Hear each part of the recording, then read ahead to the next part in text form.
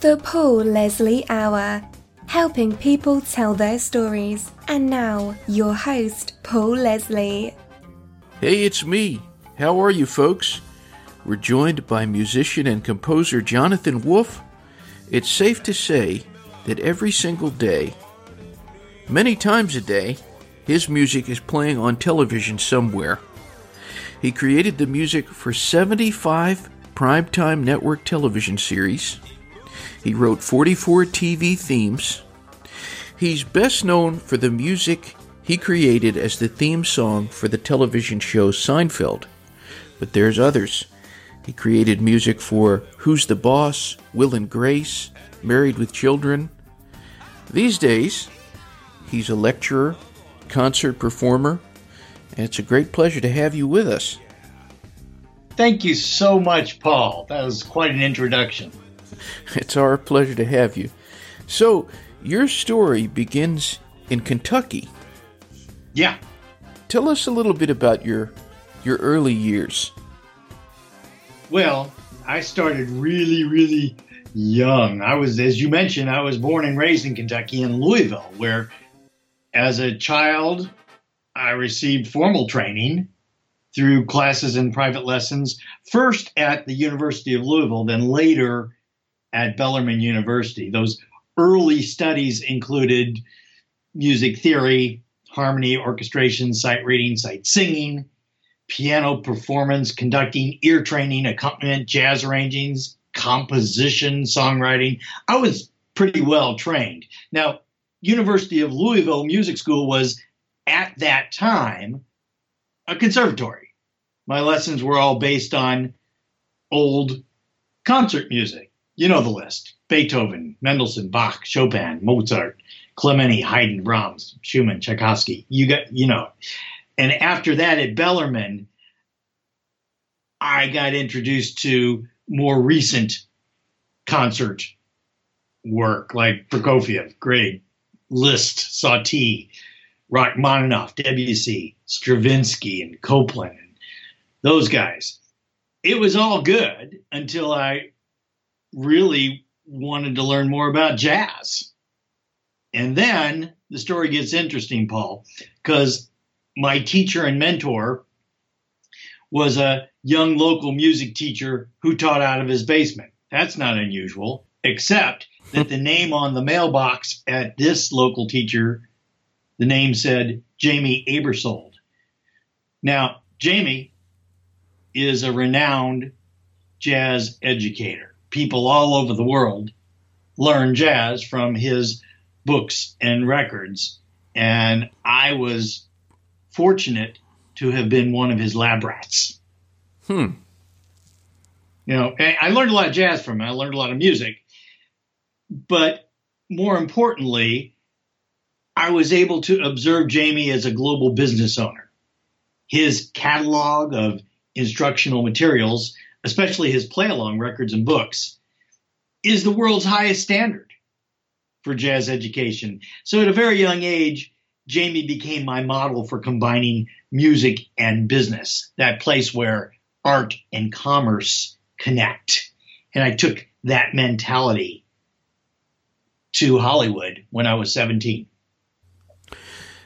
How many musicians do you think are doing that? And that is combining business and music?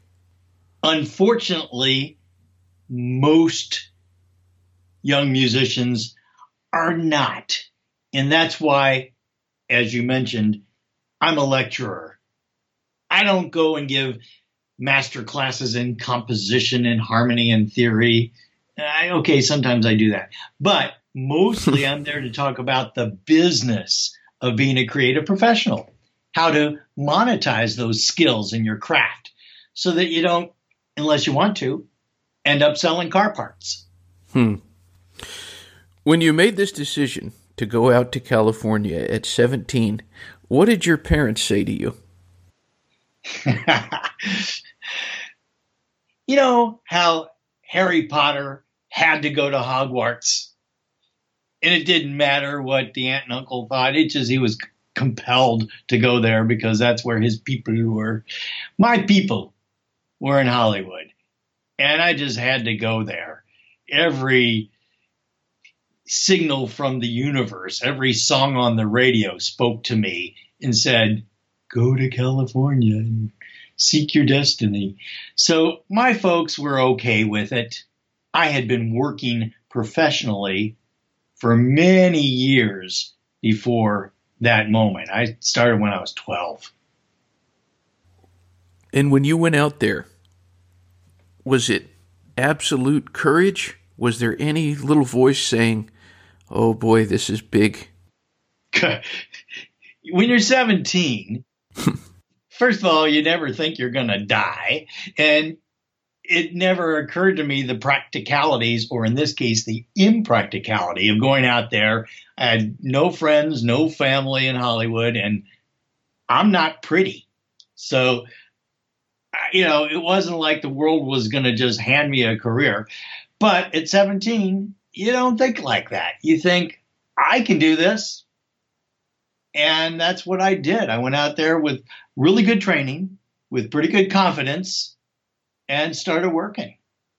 When you got out there, what did it feel like? Well, there was so much music and so many excellent musicians. So when you first get there, you go to the Union Hall, and I changed my membership from the Louisville local to the LA local. And I got that directory. It was on, a paper directory, because this was 1976. And I started thumbing through it and seeing all these legends, these awesome, amazing musicians who I've idolized my whole life, and their phone numbers are in the book. I thought that was just the coolest thing ever. And one of them, I picked up the phone and called him and introduced myself and said, will you be my teacher? Which was pretty crazy. And he just said, no, I don't really do that. But I talked my way into his house somehow. And he ended up being my teacher. Later, I learned that I was his only student, a guy named Claire Fisher. Claire Fisher? Yeah. And tell us a little bit about him. I had studied his orchestrations, his arranging for years. In particular, I was just mesmerized by his vocal arrangements. A group called the High-Lows, and a later iteration of that was Manhattan Transfer. He did things that I had not heard before. His music was just magical to me, and I thought, this is a guy I need to learn from. And I did. I had wonderful experiences there. It didn't take me long, Paul, to start working in LA. Started doing sessions as a studio player. I could sight read anything. I had pretty good versatility in my styles, genres. I was fearless because I was 17 and didn't know any better. And people started hiring me to play on scores and TV shows and records and commercials. Were there any early projects or sessions that you can tell us about that you had to pinch yourself? Every day. See, now, for the first 10 years that I was out there, my career was a seemingly scattered patchwork of overlapping assignments, mostly for the Hollywood studios. These assignments served as essential on-the-job training for my eventual career as a TV composer, until my full-time composing career began. To prepare for that privilege, I worked as a for-hire multi-purpose utility tool for musical chores. My job descriptions included, and a lot of these were pinchable things, studio musician, accompanist, arranger. I was a recording engineer, an orchestrator, a synth programmer. People hired me to produce music. And I was, when things were slow, I was a music copyist. Sometimes they'd hire me to be a conductor or a sketch pianist, music editor, electronic sound designer, a party pianist. I did on-set production music consulting, which means that you teach actors you coach them for musician and singer roles. If it smelled like music, Paul, I took the job. And, some of them were steady gigs. For several years, I had music assignments every week for the TV series Fantasy Island and The Love Boat. These TV shows had weekly musical guest stars. Now, not necessarily the A-lists, but it was work. And my job on these shows was to create the musical arrangements and record the tracks for the musical guest stars. So I got to work with hundreds of recording stars. That's not hyperbole. And so that was kind of a neat thing. Now some of them were terrible. I committed some real war crimes, Paul. Some of those weeks I would shake my head and go, what am I doing? But, there were also some really great weeks where I got to record with Jennifer Holliday or Andy Griffith or Bobby Short or Mickey Gilley. And it was fun. Paul Williams, Melba Moore, The Temptations, Engelbert, Theodore Bickel.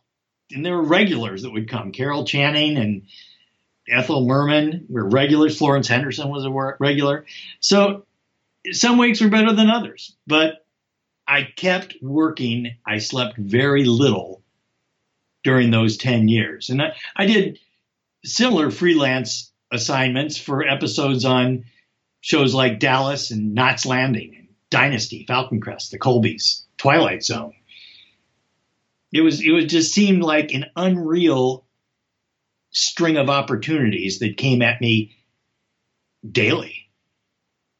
And what happened that started to form this identity for you that Jonathan Wolff is a guy that you can go to for television music? It's about money. That the one thing that I was that fueled my fear of failure was, boy, do I have enough money this month for my rent? And, how long is this going to last? Sure, right now I'm flavor of the month, but that phone's going to stop ringing. So I would try to maximize my income. So instead of doing a session where I'm just the piano player, I started prioritizing calls where I was also the arranger or the conductor or the orchestrator and the songwriter, and slowly crept up that ladder until I was only doing dates that were my dates, where I was leading and writing. And in that way, I was able to somehow gather a little bit of control. And in answer to your question, to do record dates meant whole days in the studio on the same session. Whereas if I'm doing TV dates, those are usually 3-hour dates. I could book 4 of them in one day. And that's why I gravitated towards TV. Also, I had certain skills, sight reading skills and music genre skills that were more useful doing screen music than perhaps playing on records. And what did you find it was like to work with the business end of the people involved in television? How did you handle them? It took me a while to become familiar with those corridors, to really feel comfortable in the offices of the heads of music. And these were folks who hired me for all these assignments. But eventually I did, and mostly I thought about Jamie Aebersold and how he was always on time and always gave good service and always checked to make sure that his clients were happy. And I would do the same thing. I'd follow up and make sure that the head of music for whatever studio I was working for that day was pleased and got good reports, and let that person know that I'm available tomorrow. In that way, people started to show confidence in me, faith in my abilities. They were loyal and helpful and allowed me to develop relationships that would eventually cement themselves into a career as a composer. What's the best way to get someone to have confidence in you? Don't mess up. Sure, I made plenty of mistakes, Paul, but hopefully they were mistakes that were, invisible to my employers. You could chart the course of my career by that long trail of mushroom clouds and blast craters you see behind me. But from each one of those disaster sites, I had a moment of startling clarity, the zenith of understanding of what I did wrong and how not to do it again. And hopefully, if my employer saw that, I let them know that I learned from it. And there were a couple of occasions where I was able to make heartfelt apologies. And my employers seemed to respect that I was willing to be accountable when things didn't go right. Eventually, after those 10 years went by, I changed my business model. I came up with an actual business plan.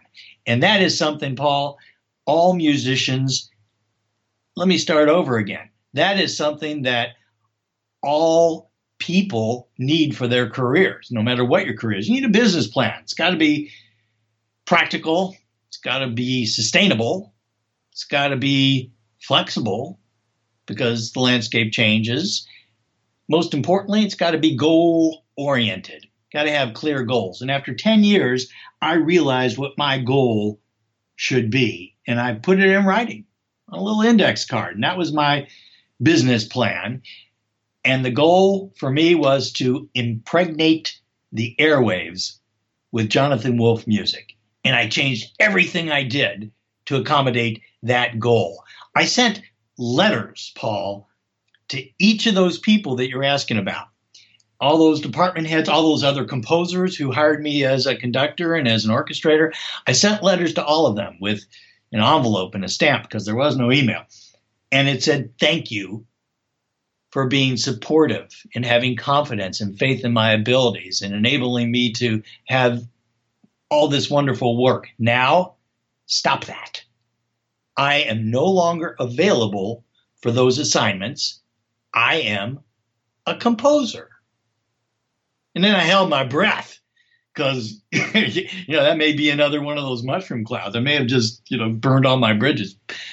I had also at the same time sold everything I owned and bought a building in Burbank, California, on Burbank Boulevard, right in the heart of Studio District.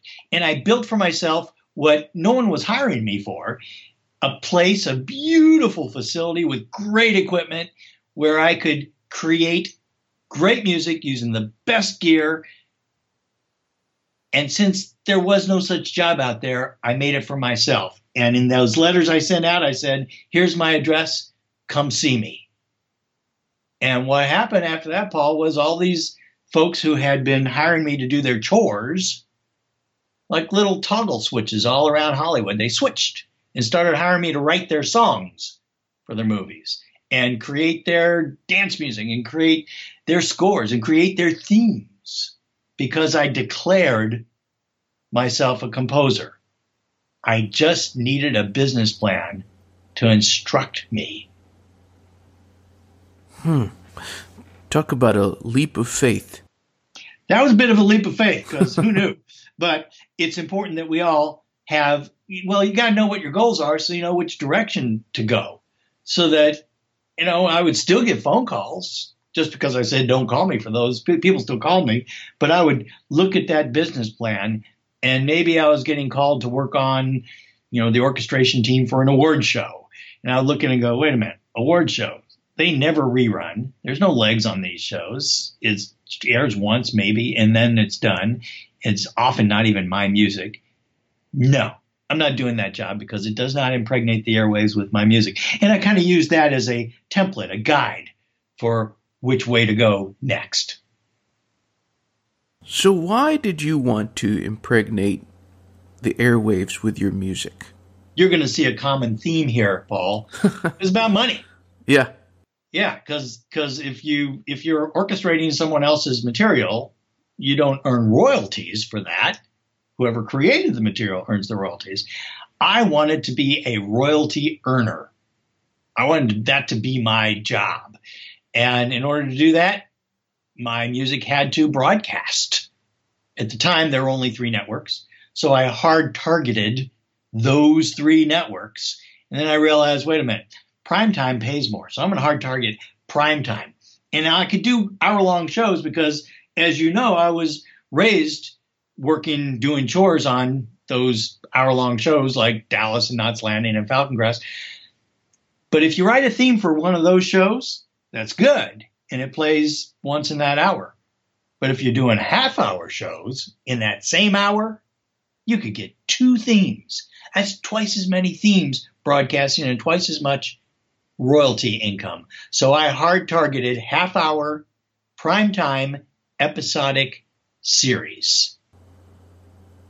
And so how important was it for you to retain the rights of these compositions? Well, rights, that's a big word. When I started doing real assignments, TV shows like the ones you mentioned, that was considered work for hire. It's a double hyphenate. And it means that the ownership rights of the music I created belonged to the employer, as it should, because they were paying me for this work for hire. The right to collect the composer's portion of the royalties, that was important to me, Paul.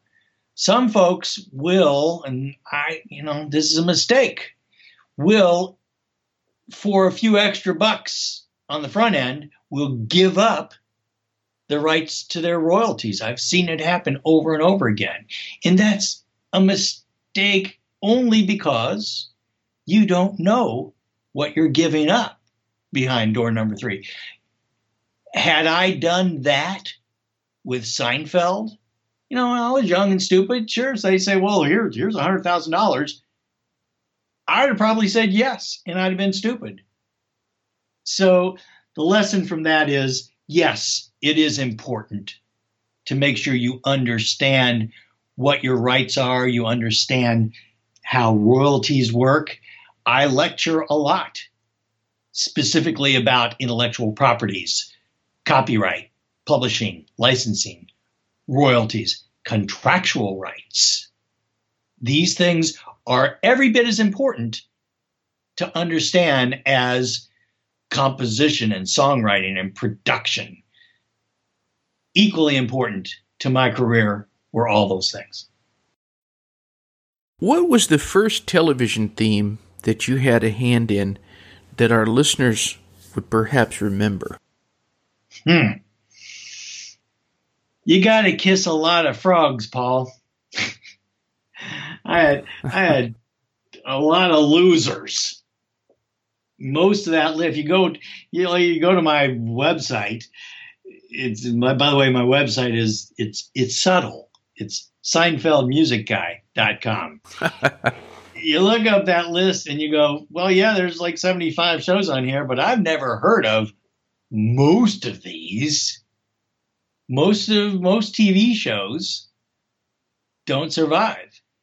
And of the ones that do make it to the air, first they were a pilot, and most pilots don't survive. So you do 10 pilots for every one that makes the air. And then you get on a show and most of those die instantly. So the themes that end up mattering the most, that people really remember, probably are the ones that ended up being the biggest ones. Seinfeld and Will and Grace. And they remember that one because it's back on the air. And what about the work you did with Who's the Boss? Who's the Boss was a wonderful, fun job, and it introduced me into Columbia Pictures Television, which became kind of a home for me. I did, maybe 20 series for Columbia Pictures Television after I was hired for Who's the Boss, including Married with Children. My work on Who's the Boss did not include the theme. The theme was already written when I was hired. So my job was to do all the special material, the transitions, to write songs as they came up within the show. And it was a fun job. And there was a lot of music on that show. And I, most importantly, established a long relationship with Tony Danza, who was very demanding of everyone on the show, which I respected. If you did your job well, you showed up on time, did your best all the time, Tony repaid that with in-kind respect. And Tony went on after that to produce, I don't know how many TV shows. And on every one of them, he made sure that it said at the end, music by Jonathan Wolff. So I was grateful for that kind of loyalty. I've been wondering about this the past couple of days as I've been thinking about our interview. When I think about all of the television theme songs, there have been some really great ones through the years.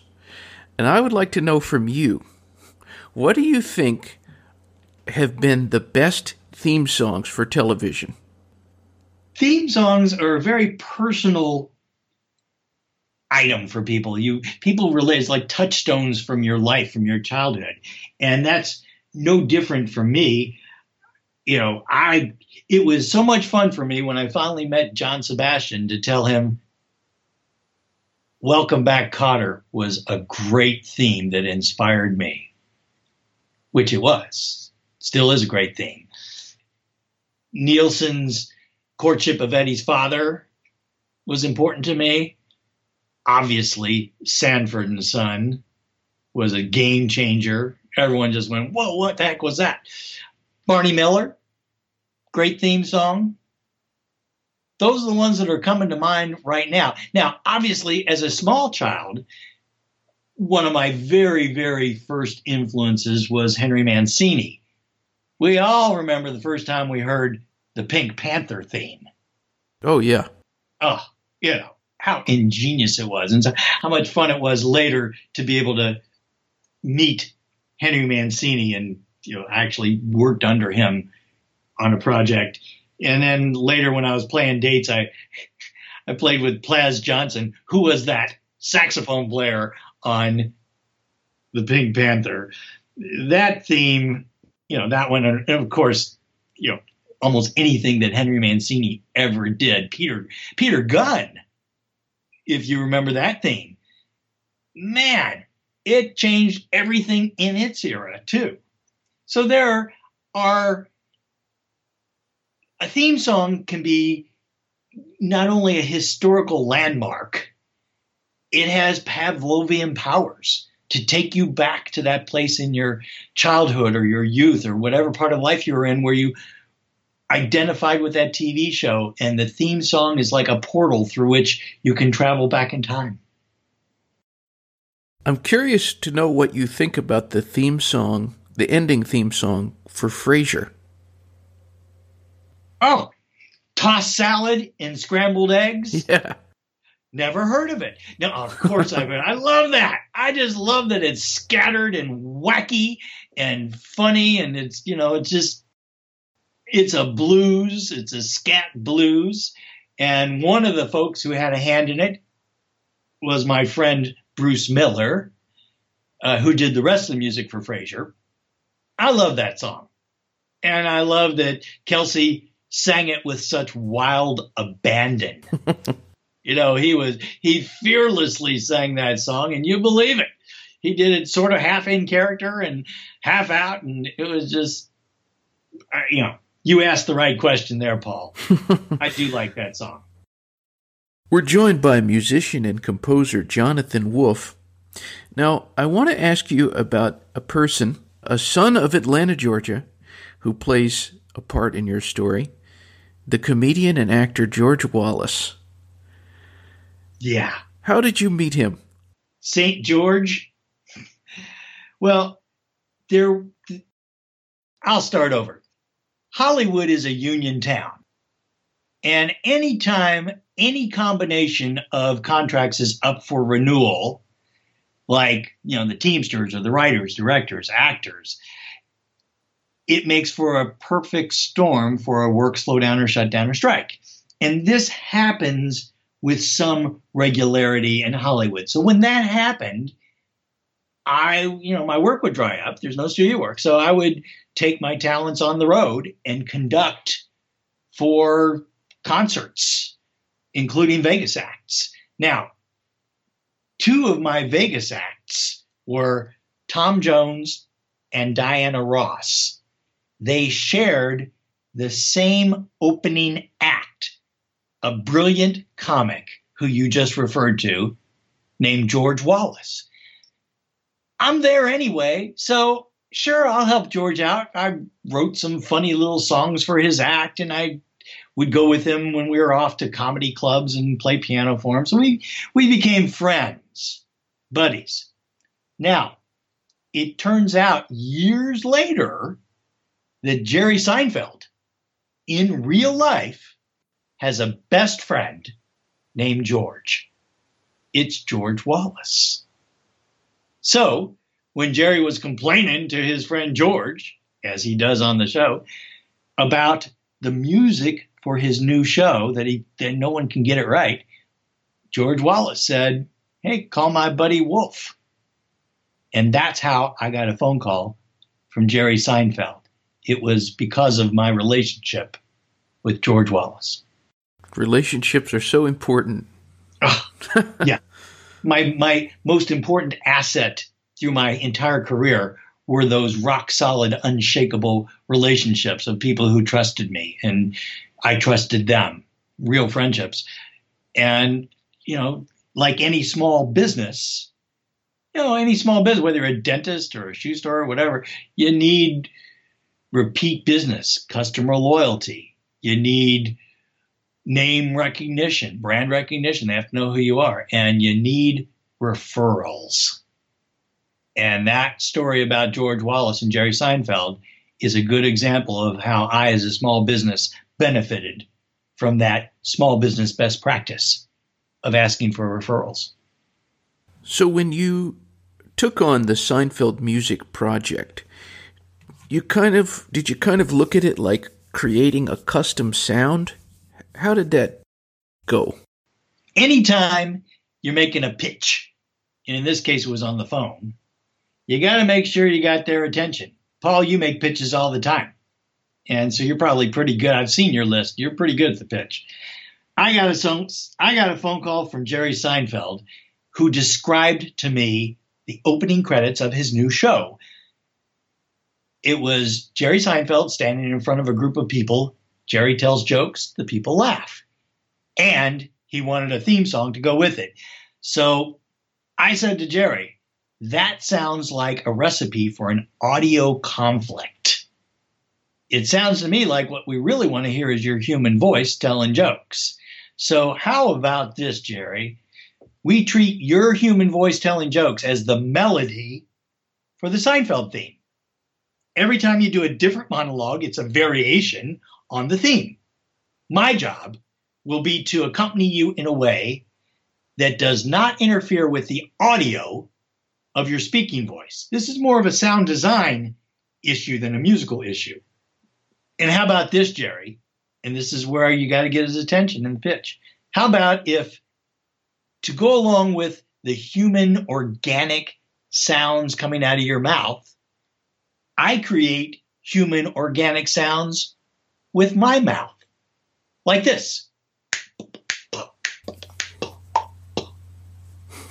And I had his attention because that was from Mars in the late 80s. Remember, theme music in the late 80s, if you look it up, there was a lot of melodies with silly lyrics and sassy saxophones.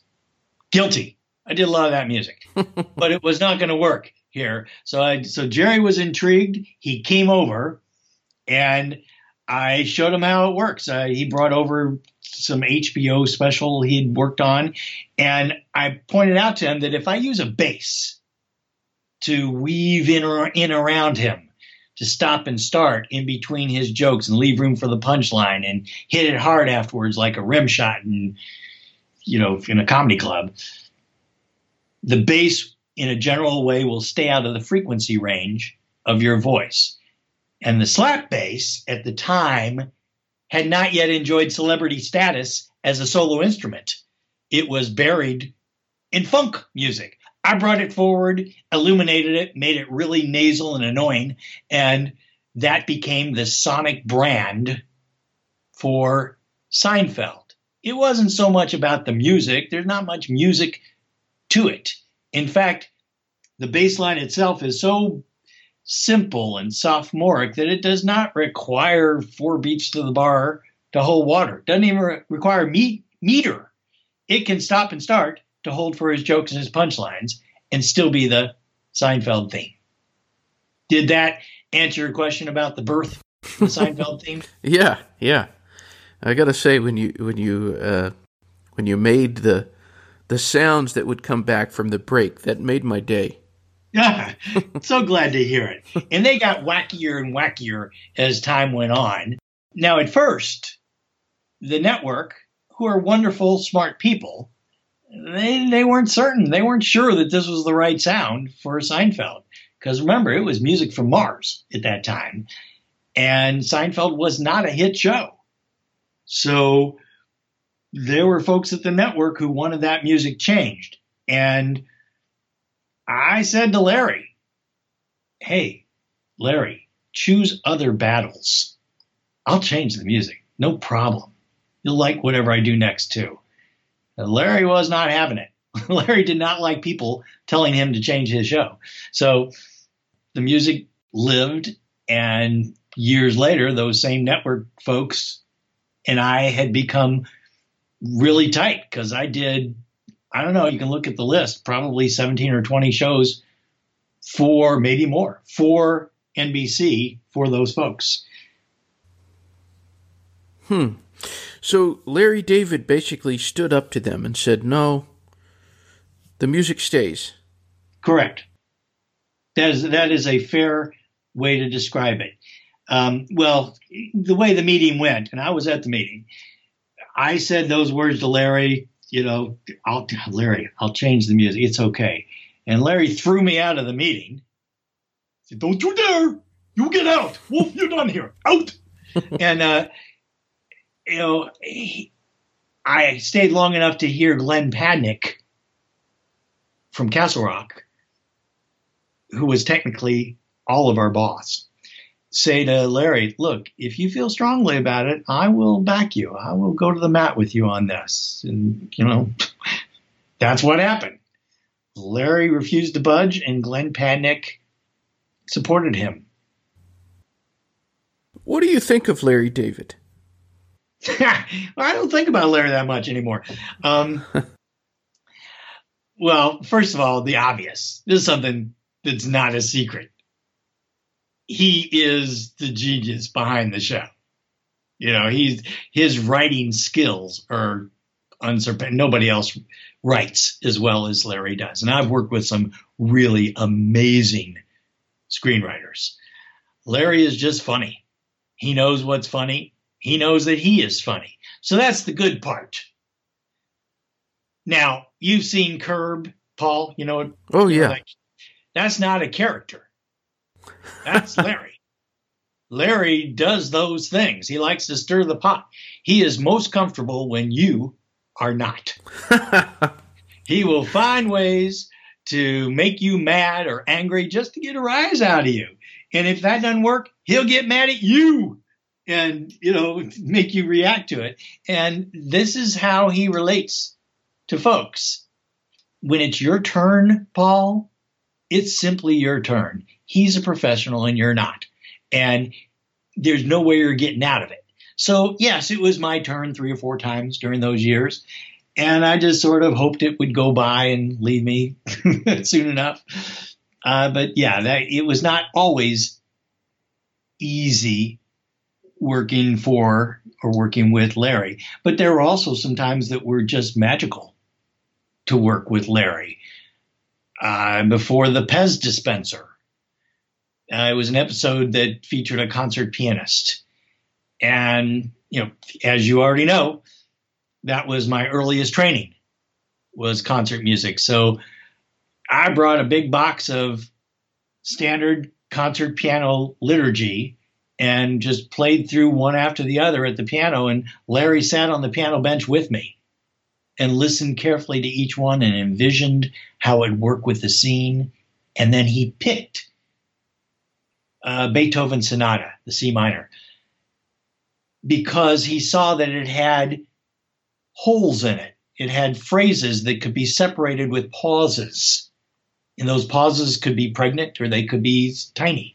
And he wanted me to be able to manipulate those phrases to accommodate the dialogue and the hijinks that ensued during the concert scene. So that was a time when working with Larry was really cool. Now, as part of that scene in the Pez dispenser, the pianist gets distracted by an actual Pez dispenser. And, that makes a mistake playing. So the first time through, I get to the place and I make a mistake. Larry goes, no, what was that? No, big mistake. Okay. So I go back and I do a little bit bigger mistake. Like I hit it with my fist, boink, and it sounds like a big mistake to me. And no, come on, bigger, huge. This is terrible. This is a real embarrassment, like a piano falling out of a building. Okay, I got it. So the third time through, I played the piece, and when it came to the mistake, I think I used my elbow, just rock, and looked over at Larry. He's got 2 thumbs up in the air. I thought it was over the top. At the time, I was sitting there thinking, he's never going to use that because nobody makes that big a mistake. But because he's Larry David, he's always right. And he was, in fact, correct. That when you mix it in with the audience and the proximity and the air and the sound of the concert hall and stuff, that mistake does not loom as large as it did to me. And he was correct. The scene works best the way he wanted it. And what about Jerry Seinfeld? When you first made contact with him, or he made contact with you, what was your first thoughts about him as a guy? Any friend of George Wallace is a friend of mine, is what I was thinking. If George loves this guy, then I will probably learn to love him myself. And he was a nice enough guy. He kind of, just like Larry on Curb Your Enthusiasm, that's who Larry is. Jerry on Seinfeld, that's kind of who Jerry is. He's a nice guy. He's a likable guy. He has his foibles, but, he's a decent guy. So we got along fine. We didn't have that. We were never close. We didn't hang out. We were not buddies, but we got along fine. It shifted a little let's see, this was 1992. So we're 3 years into the show and it's Christmas break and we're walking to the parking lot or something. And he says to me, so what are you doing over Christmas? And I said, well, I don't know. I wasn't really talking about it, but since you asked, I'm getting married. He could not digest that. The new girl, the one you just met, is she pregnant? Are you crazy? What is so wrong with your life that you feel the need to just upheave everything and get married right now? Why can't it wait? And he made a point because I had only met this girl a couple weeks before. We're still married, by the way. And that was 25 years ago. But so, he wasn't completely insensitive there. But I said, you don't have to marry her. I'm going to marry her. I'll let you know how it goes. And then a couple of years later, in 1995, we started popping out way too many kids. And he just looked at me as if I'd contracted some disfiguring disease. And the only thing he could think to say to me was, how many kids do we have now? So now, of course, Jerry's primary identity is probably as a dad and a husband. And so he'd probably understand more now. But in answer to your question, during those years, we kind of orbited in different orbits. Was there anybody from the show Seinfeld that you got to know a little bit? Well, sure. On the crew, I got to know a lot because we worked on lots of shows together. If you're talking about the cast, Jason Alexander and I became buddies. Our kids were about the same age. And during the show, I'd sit with Dana, his wife, in the audience. We got together with our families occasionally. So yeah, there was a love connection there. In fact, a few years, this was just like 2 years ago, maybe. I live in Louisville, Kentucky again. I retired in 2005 and went into Hollywood witness protection. I was relocated back to Louisville and nobody knows I'm here. So Jason is doing one of his Pop's concerts. They're like ATM jobs where you go and you sing a few songs and you take the money. He was doing it with the Louisville Orchestra, which is actually a very good orchestra. So I showed up backstage afterwards, and he's signing autographs and taking pictures with people. And he looks over at me and he goes, "Man, that guy looks familiar." And finally he put it together, and he and I had a wonderful, fine reunion. And we talked mostly about this notion of retirement. Well, here comes kind of a curveball. Sure, bring it on. I have to say, of all of the celebrities on Twitter, Jason Alexander is perhaps the most responsive. Anytime I've ever tweeted him, he just always writes back. And I've joked with him a few times about, Jason Alexander, do you think that you will ever release an album of your singing? And so I'd like to ask you, Jonathan Wolff, do you think that he could do an album? Well, the way you phrased it, yes, he could do an album. Should he? Okay. So that's a different question. I think he probably should have done it with more success back in the day, 1998 when Seinfeld ended, and he was a household appliance. That may have been a time to play that card. Now, I don't know. I think Jason's a classy guy. I don't think he would do that. For what purpose? He'd have to take a lot of ridiculing from folks like you for doing it. Not me. He's a fine singer. Yeah. He was raised in the Sondheim School of Broadway musical. He's the real deal. Had real credentials before he hit the screen. So yes, he can. He's still saying, yeah, he's a man of a certain age. Our voices change a little bit. So he's not the singer he used to be. He can dance. And again, he and I are men of a certain age. We don't dance like we used to. So to put himself out there as a singer with an album, I don't know. I don't think so. Maybe a compilation, maybe a bunch of artists getting together to do some good. Yeah, sure, he would probably do that, and he would sing fine. He would do a great job, especially if it was Broadway musical theater material, because that's really his strong suit. Now, when he sang on Seinfeld, I think he only sang once, and that was when he sang for the answering machine. He sang altered lyrics to the theme song for The Greatest American Hero, Believe It or Not. Yes. George Isn't at Home. So I created those tracks and recorded Jason singing them. But Jason's a little bit too good of a singer. So I sabotaged it by detuning the track, which made him sound sharp. Evil, right? Mm-hmm. Yeah. It just wouldn't have been right to have George Costanza actually sing well. Just like it wouldn't have been right to have Elaine Bennis dance well. So how did this new chapter in your life with the lecturing begin? I retired in 2005 and moved to Kentucky for the purpose of being a full-time PTA room parent and sports coach volunteer and field trip chaperone.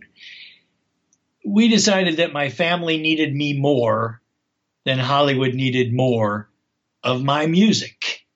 And so I did those things. I was a full-time stay-at-home dad, as they say. Now, that was in 2005, and Paul, you're probably good at math.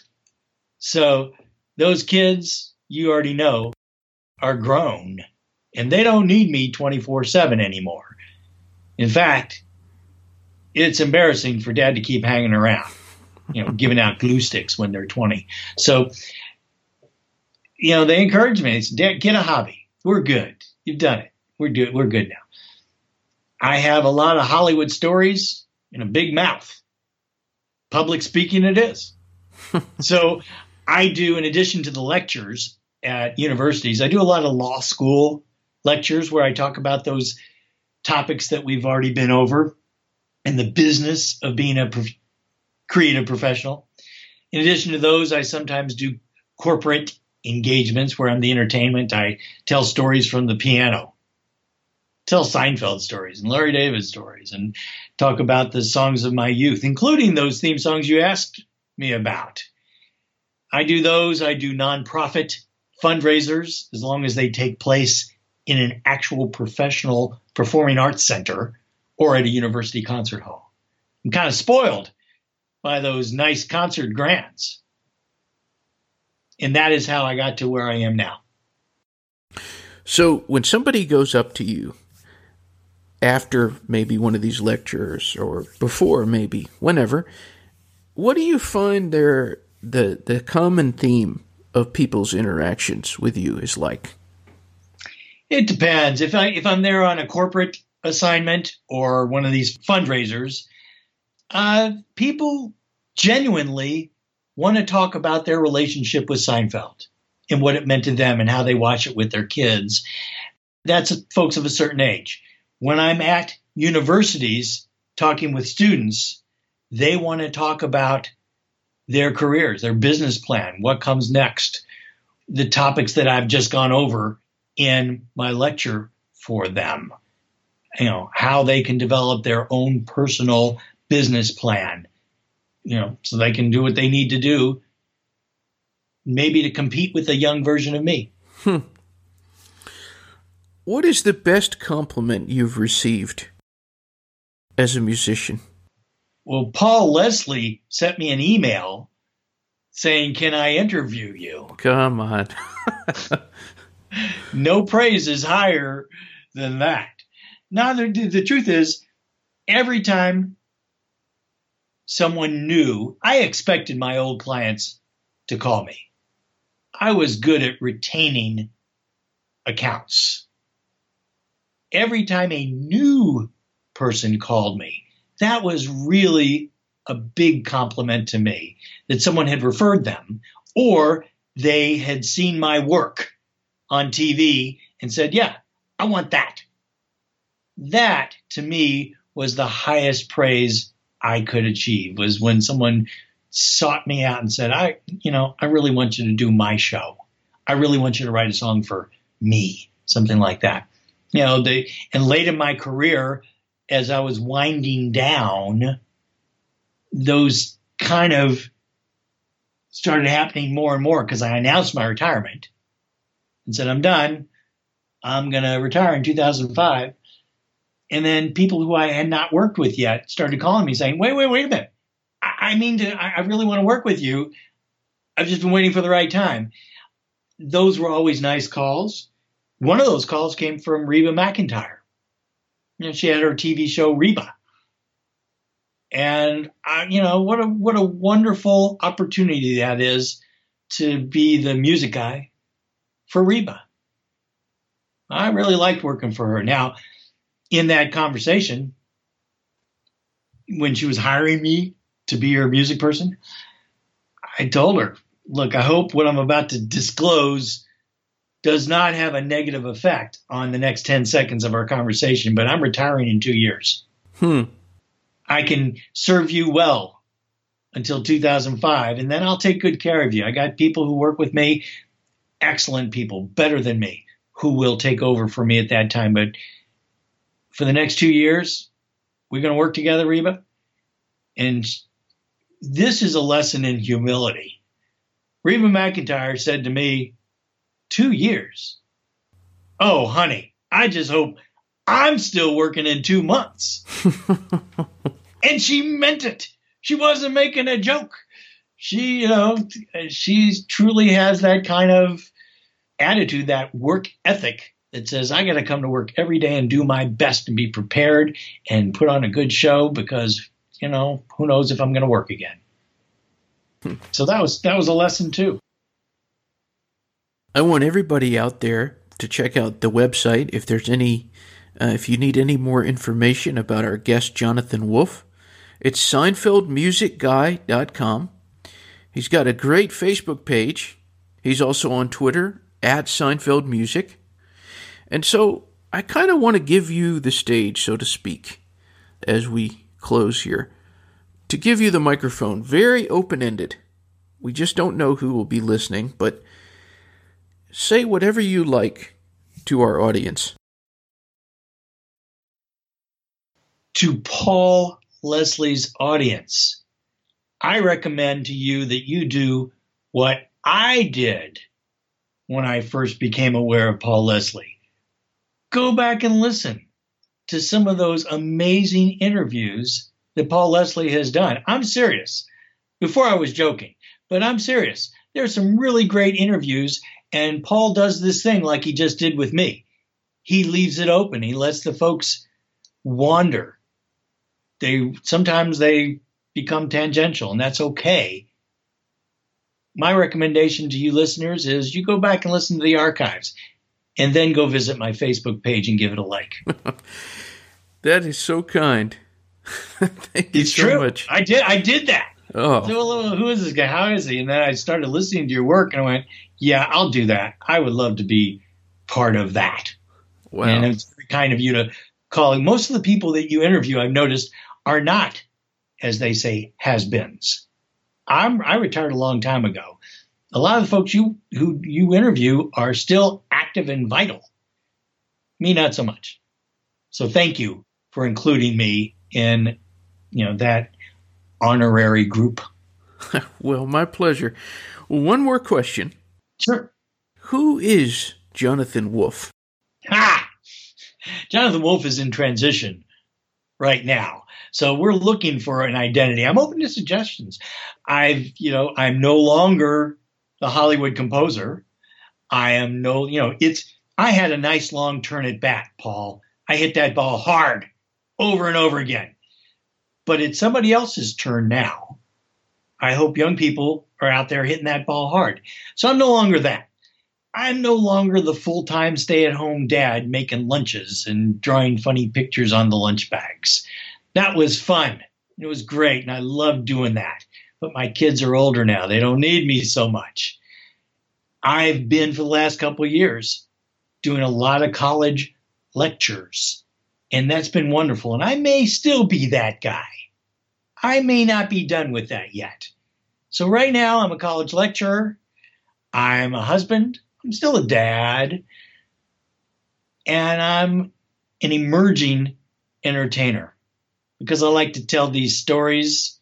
Hey, I'm fully retired. I don't have to flatter anybody. I can name names. So I do that from the piano. And if you go to my website or my YouTube channel, you'll see that I do that occasionally from my piano. I tell little stories about artists who were important to me, songs that mattered. And that's who I am now. I'm kind of reflective of who I've been in the past. And I'm hopeful of what comes next. Wonderful. Well, Mr. Wolff, thanks so much for spending time with us. Thank you, Paul. I hope you will edit this to make me more lucid. And I'll thank you in advance. All right. Well, it's been a pleasure. Until next time. Thanks, Paul. Goodbye. The Paul Leslie Hour is hosted, produced, and written by Paul Leslie for Lifestyles Entertainment. For information, visit thepaulleslie.com. Thank you for being with us. Until next time.